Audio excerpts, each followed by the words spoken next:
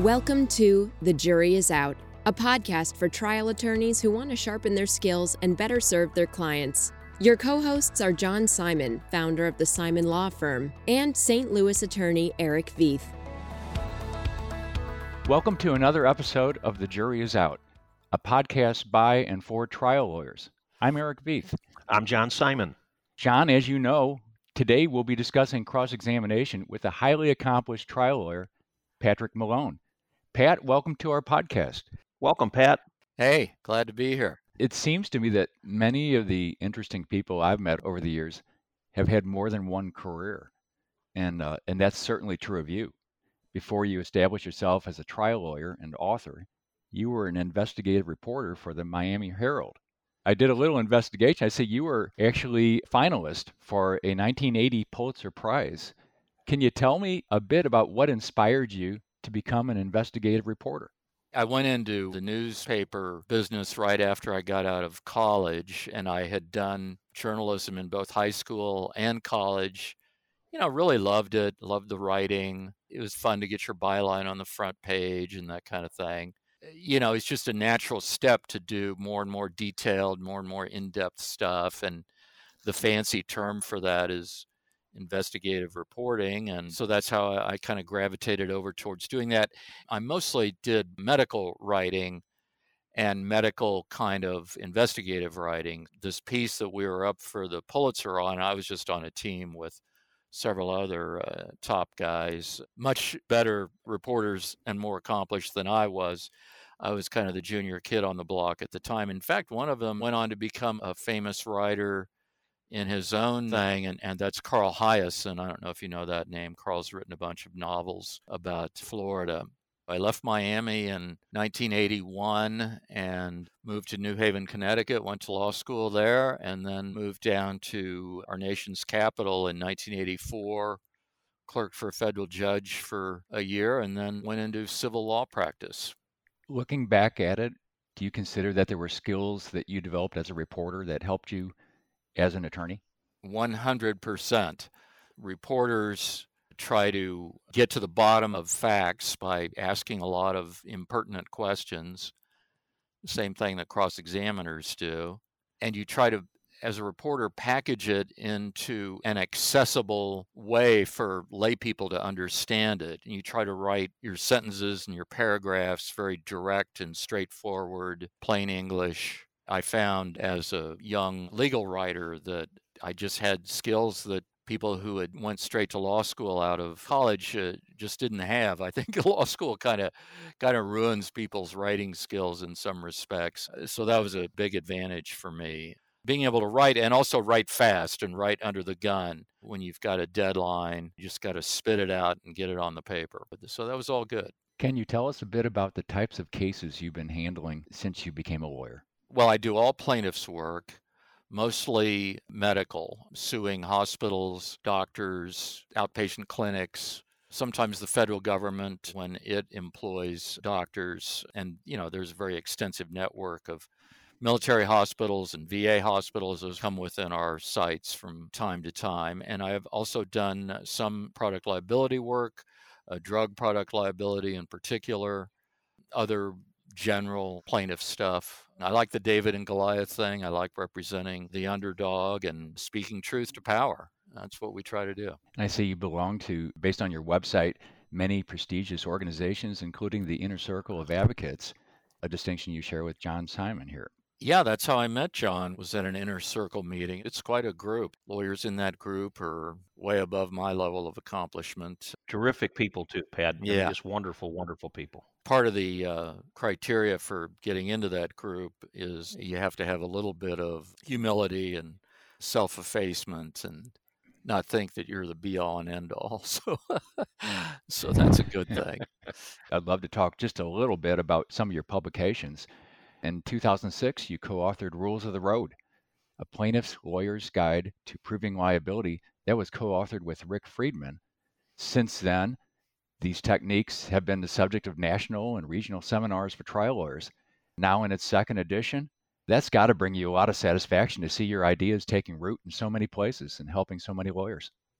Yeah, it was great and still is great. And, Rick Friedman was the primary inventor of the whole idea, and I kind of tagged along and helped him develop the book. And then I've done a couple more books using similar themes, including the book that I was going to tell you a little bit about today, which is called The Fearless Cross-Examiner. Dun, dun, dun, dun, dun, dun. It's actually a pretty good book. In fact, I would say it's my best work to date. And in that book, I take rules of the road concepts and apply them to cross-examination. It seems like winning a case for a client is not enough for you. You seem to be driven to prevent future personal injury catastrophes. For instance, I see an article called Paying It Forward, that the plaintiff attorney should demand broader non-monetary results. And also, you wrote a book called The Life You Saved, 9 Steps to Finding the Best Medical Care and Avoiding the Worst. You don't want just to be there to clean up the mess. You want to see something happen. Totally true. I advocate for my fellow members of the plaintiff's bar that when you're in a case, for no other reason than that it makes the case much more satisfying for you and for your clients, particularly in a wrongful death situation. People often feel terrible guilt about bringing a legal case, and they often tell us when we first meet them, they say, I just don't want to see this happen to someone else. Well, sometimes during the course of a 1 or 2 or 3 year lawsuit, you lose sight of that goal. And I am a strong advocate for bringing it back, especially at the settlement table. When you're finally getting around to talk about settlement, you tell the other side, look, there are things that you guys need to do to clean up your act and make sure that this kind of thing doesn't happen again. And that includes things like education programs, all sorts of just simple rule changes within an organization that would help prevent your kind of tragedy from happening again. It's something that's very meaningful for clients, that they're not just taking money and going home, but making a difference in other people's lives.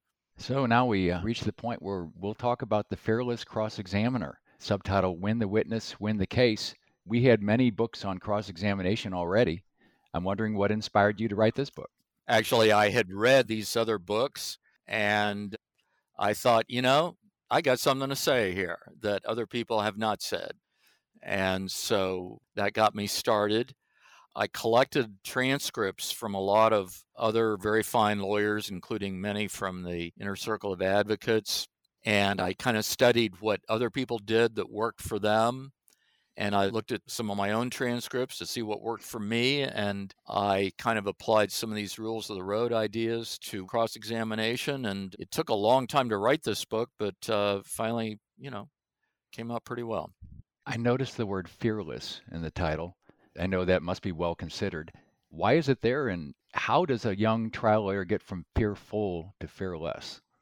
Excellent question. We are taught in law school, trial advocacy, and things like that, that cross-examination is a scary and fearsome process.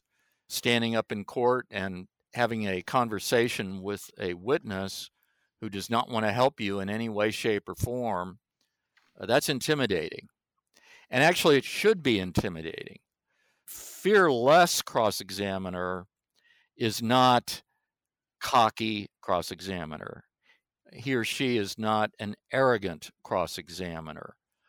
When I say fearless, I have a very specific meaning in mind. I have in mind taking ourselves in our true, authentic selves, stripping off the armor of arrogance and nastiness that sometimes we put on just to protect ourselves, and really studying our cases and studying the witness and just figuring out the best lines of attack and the best ways of broadcasting those to the jury so that we and the jury and the witness and the judge are all literally on the same page.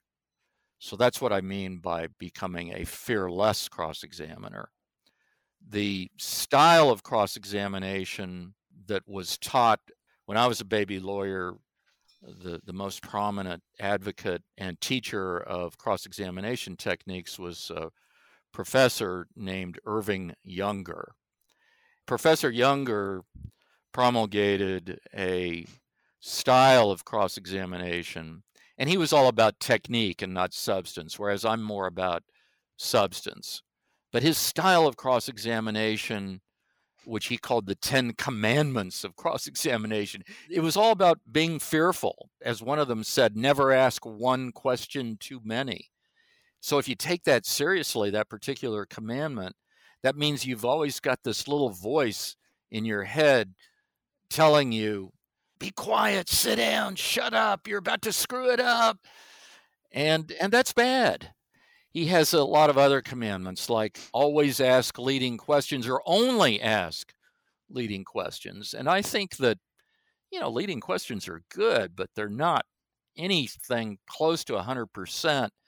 And if you free yourself from that particular commandment and learn that there are situations when your cross-examination actually becomes much better when you don't ask leading questions and you ask open-ended questions when you know the witness doesn't have a very good answer, that can lead to very powerful, very memorable cross-examination. When I was in law school, we were taught you need to keep that witness in a cage, basically. You need to keep it safely confined in a little cage. And you don't want to stop using those leading questions because you'll let the tiger out of the cage. What's your response to that? Well, it all depends. And I believe that leading questions are good to kind of efficiently and quickly put the witness into a corner. But then once the witness is in the corner and you know that there's not much way they can get out of the corner, then you just open the door and ask them non-leading question. A good true life example of that, F. Lee Bailey in the O.J. Simpson murder trial, where he was representing Simpson, had on the witness stand a police crime scene investigator at the scene where Simpson's ex-wife and this young waiter fellow were brutally stabbed to death. And F. Lee Bailey's point, he was trying to raise questions about the accuracy and competence of the crime scene investigation by the Los Angeles cops. He was asking about why there were no footprints leaving the scene of the crime, no bloody footprints leaving the scene of the crime.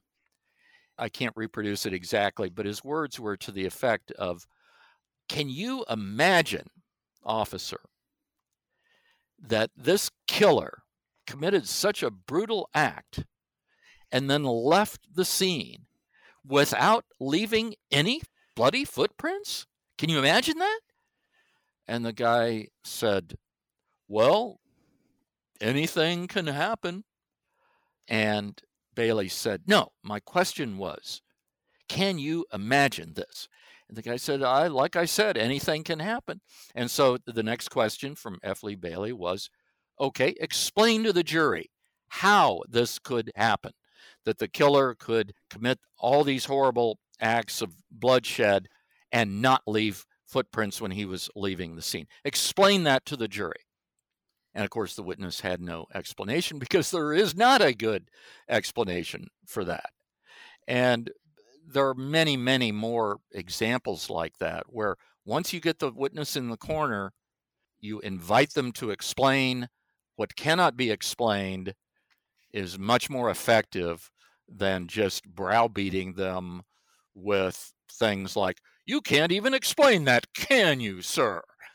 That sort of thing. So that's just one example of why I think that using only leading questions is not good. Let's have a simpler, more homespun example that many of your listeners will know, and that is, let's say you've got a left turn collision case where you've got on the witness stand a defendant who turned left in front of your client's car and caused a pretty bad collision with big injuries. So you could say to the witness, didn't you know that there's a rule for left turns that you're only allowed to turn left when it's safe to do so? Didn't you know that, sir? Which is kind of the leading, browbeating sort of way of asking the question. Or you could have a much more quiet question, which is, sir, what were you taught in driver's education about when it was okay to turn left in front of approaching traffic? Now, what is the universe of potential answers to that? Well, one answer is, I didn't go to driver's ed. So that's a fine answer. That's a fine answer. We can deal with that one. Another answer is, well, I know you're not supposed to turn left unless it's safe to do so, but your guy was speeding too fast. And, where they try to argue with you. And then you say, well, wait a second. Now, what did you say before you accused my guy of going too fast? Didn't you say something else just then? And have him repeat the admission again. I agree. I was taught that you should only turn left when it's safe to do so. And so listening to the witness incriminate themselves out of their own mouth with their words, I think, can be quite powerful in any case. You provided us with a checklist. A lot of what you do in the courtroom is not just inspiration. It requires a lot of preparation. Could you share with us some thoughts about how to do a good preparation in order to look inspired in the courtroom? I'm so glad you asked that, because what looks spontaneous in the courtroom, and you want it to look spontaneous because it's a little more exciting for your witnesses in the jury box, but what looks that way really requires tons and tons of prep. Let's say you're dealing with a true professional witness, somebody who's testified dozens and dozens of times. In my case, it happened to be, he styled himself as an independent medical examiner who had been involved in hundreds of cases. The intimidating thing to recognize about these guys is that they may have actually had more time in the courtroom than you have had, because, we might go to court once or twice a year. In a good year for an actual trial, they may be in trial every few weeks, these fellows. So how do you take them down? Well, I think it starts with just good old-fashioned investigative work about the witness. The little checklist I shared with you, and this does sound intimidating because I've got a long list of things that people need to think about looking up. But if you get some help, either from outside investigators, law clerks, college students, it doesn't take a PhD in an investigation to do some of this stuff. We live in an era where people's lives are online and pretty easily accessible. And so you can find great stuff. So my first rule is you've got to start this at least, I'd say, 30 days before trial, if not even sooner than that. Now, sometimes we get surprised and we think we're going to be settling a case. Well, there are situations like that. But for the most part, you kind of know what cases are going to go to trial.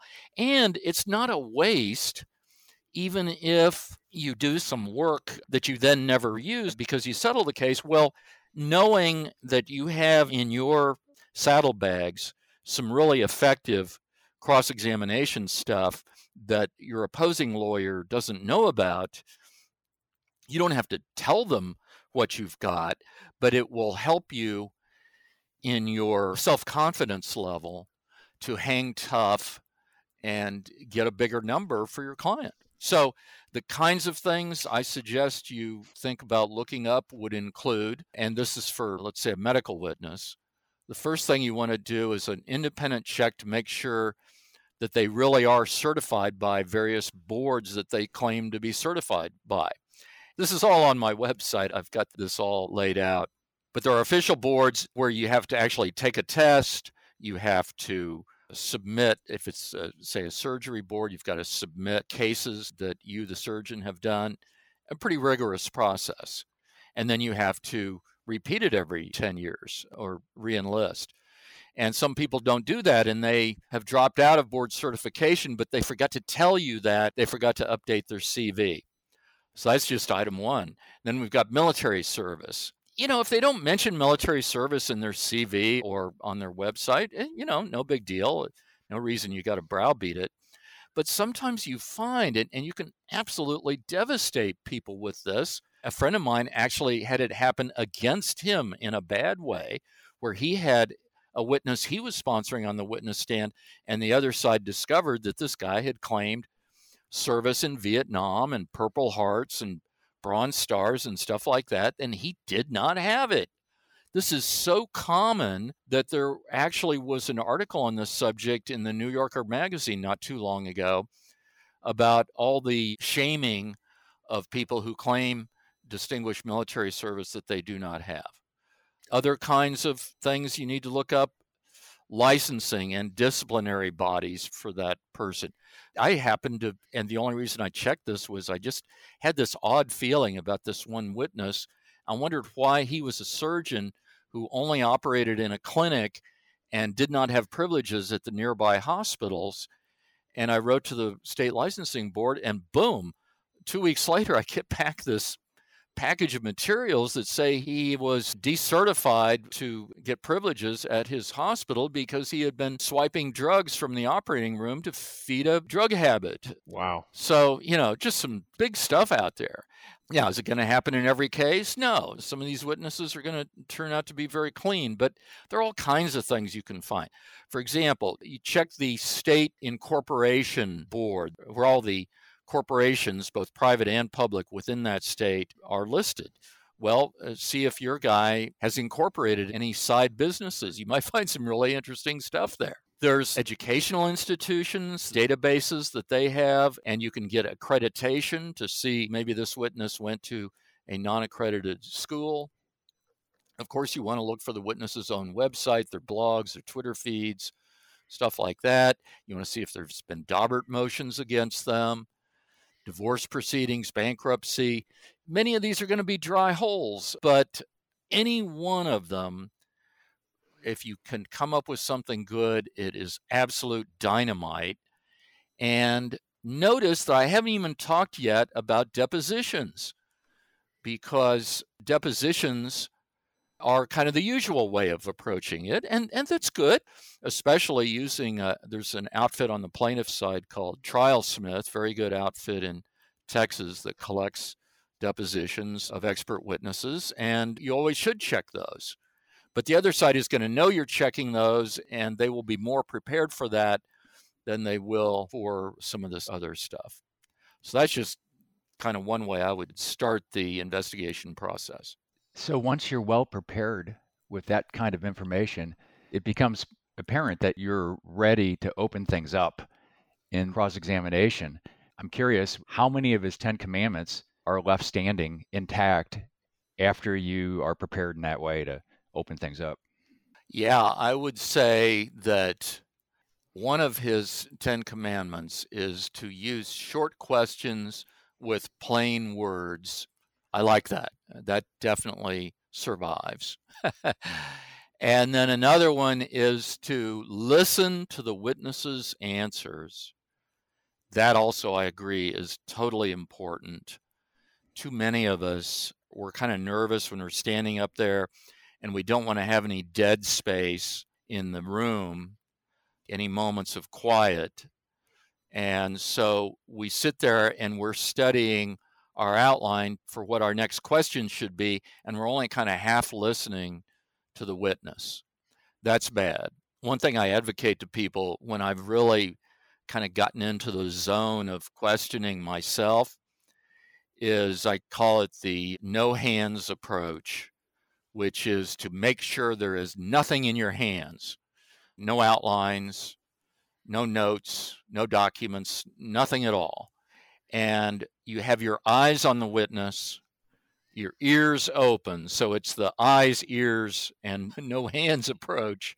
And this is the way, when you totally engage with the witness, you're listening to them. You're not afraid of their answers because you know that you're asking questions. They may or may not be leading questions. Sometimes they are, sometimes they're not. But they are questions that you know enough about the witness, you know enough about the case that you can deal with his answers. And therefore, listening to the witness's answers is very important.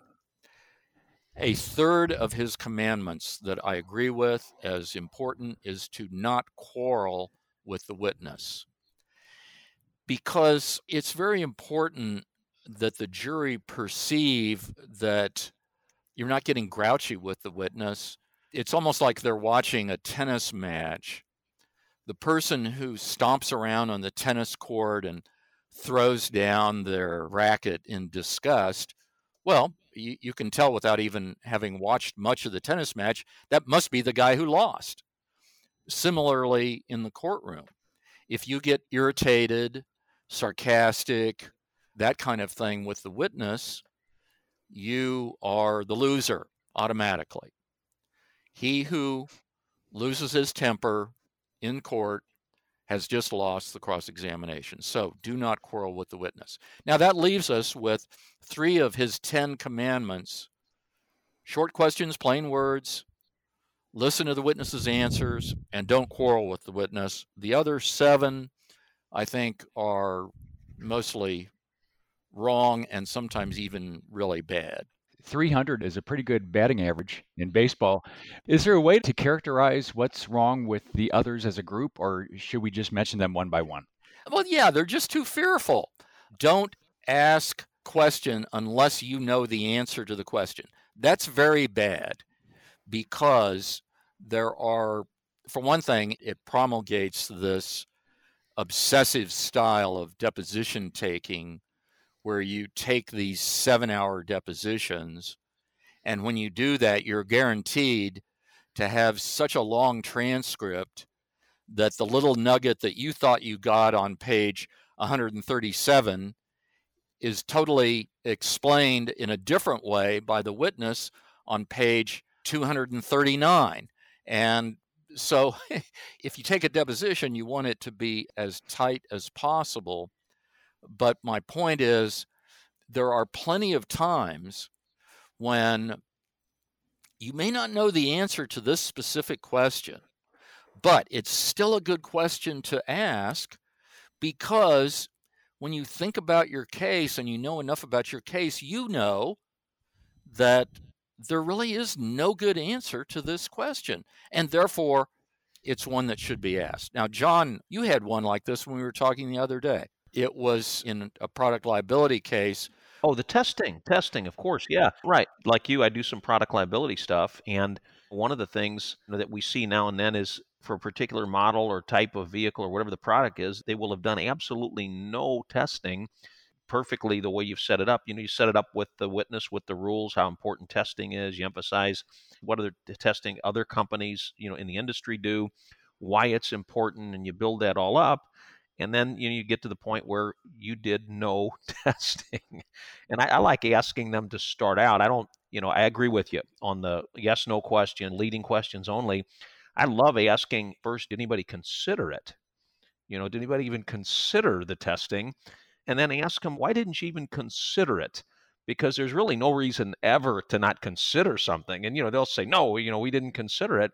Maybe they had a good reason for not testing, but once you get them even, it's a perfect example, Pat, of what you said, using the leading questions to box them into that corner. If you can box them in a corner to where they've admitted they didn't even consider doing the testing. And they want to say that, by the way, because, they're very defensive about not having done any testing. Right. And it's one of those questions that either way, if they considered it and didn't do it, that's okay with me. And, if they never considered it at all, that's even better. So what you're saying, I'm sitting over here smiling, listening to it, because everything that comes out of your mouth, I can think of 2 or 3 examples of a witness who I either tried to do it or did it or wish I had done it. Yeah. So wonderful stuff. It really is. Yeah, you can ask them factual questions. You can say, okay, so when you put this vehicle on the market and it was different from the prior models, tell me all the tests that were done before it was put on the market. Yeah, So that's a non-leading way of asking the question. Or they can say, well, we didn't do any testing. Pat, one question I have back to this, the stuff that you can find with the pre-trial investigation, and there's so much stuff out there on the internet. If it exists, you can find it. And one of the things I always struggle with is when you have some really good stuff or bad, depending on what side of the fence you're on, under what circumstances do you lay that out, or play your hand, show your cards before trial in a deposition, for instance? I kind of tend to holding on to it because you just never know when the case is going to go. You have a good idea, I think, of whether the case is going to go to trial or not. But so what are your thoughts on that? I would never disclose it to my adversary. I mean, I might hint around a little bit if I thought we were going to be edging towards settling the case, but I wouldn't even do it witness specific. I might say something like, there are things about your case that you may not know, and I'm not going to tell you what they are, but there's some interesting stuff out there. Yeah. And that kind of keeps them up at night anyway, and that's a good thing. I had a case about 2 years ago. It was a trial of a product liability case in mid-Missouri, in a rural area in Missouri, and it was an out-of-town firm who was defending the case, and they did an animation, and one of our experts really tore into it in detail, and we made some good headway of really undermining the foundation to show that they'd actually manipulated some things. And in opening, all we did with the jury was to say, you're going to see this animation, and we would just ask that you pay really close attention to that animation. We just planted the seed that there was something, we're going to show you something about that animation that you'll be very interested in. And lo and behold, there was no animation. They didn't use the animation in the case. We're segueing off to opening statements, but I love to do that kind of thing where I kind of enlist the jurors as investigators. I might say something like, I know what the doctor is going to say on his own behalf in this case because I had a chance to take his testimony before trial. It's called a deposition. There are other things, though, that he has said about the case that he wrote in his medical records. And I'm going to suggest to you that we pay close attention to comparing what he said in his medical records before there was any lawsuit that he needed to defend compared to what he says in his defense in his testimony. And I think you will find it very interesting. And so you just kind of hint very broadly at it. And that, of course, drives the other side totally crazy because now in their opening, they've got to either try to take the wind out of your sails by giving their explanation, but then that sounds very defensive, or how do they handle it? It's just not good for them. And you're piquing the interest of the jurors. You're getting them on board and you're getting them engaged in it. I mean, that's perfect. Yeah. I had a question for you. One of the things that comes up most often with me is experts who have got the qualifications, they're professional testifiers, but they're basing their opinions on the facts of the case. And there are two different versions. And what they'll do is they'll go in and just cherry pick a certain explanation of the facts, a certain version of the facts, and completely ignore other facts in the case. How do you handle that? So the rule of the road that I promulgate for those witnesses is cherry picking is not allowed.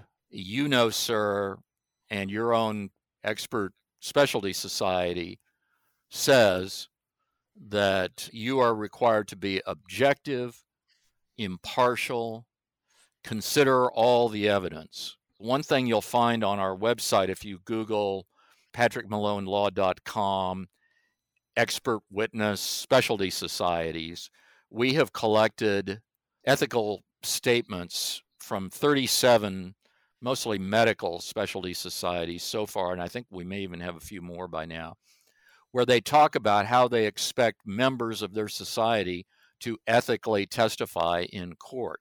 We started this with a group that probably testifies more than any other medical group, and that's the orthopedic surgeons.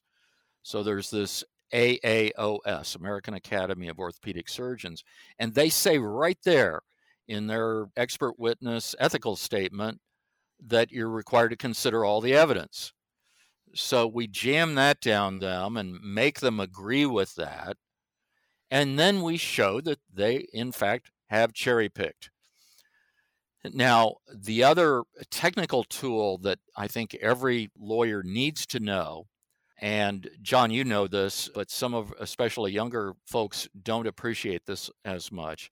And that is, there is a rule that says that anything the expert witness has relied on is fair game for the cross-examiner.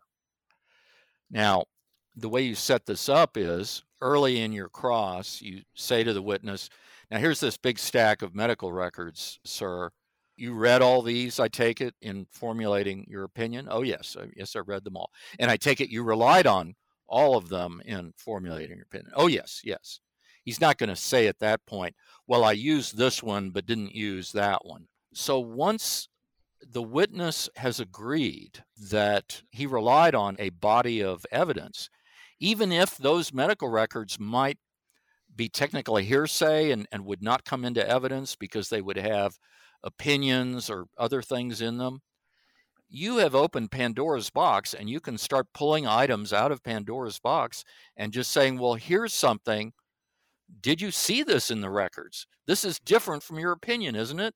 Something that says that your guy had a bad limp on a certain day, for example, where he claims that your fellow had totally recovered from the injury by X date. You can do that with depositions too. He'll say he read and relied on your client's deposition.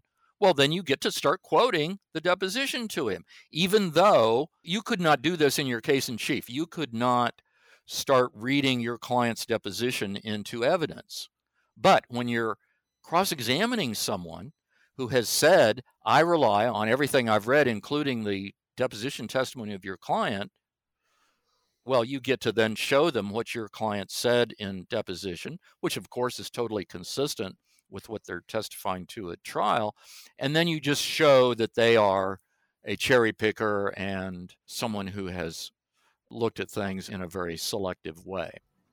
Pat, there's a lot more about cross-examination that John and I would like to discuss with you, but we're going to take a pause at this point, and then we'll continue our discussion on our next episode. I'm Eric Feith. I'm John Simon. We'll see you next time. The Jury is Out is brought to you by the Simon Law Firm. Share your thoughts with John and Eric at comments@thejuryisout.law. And subscribe today, because the best lawyers never stop learning.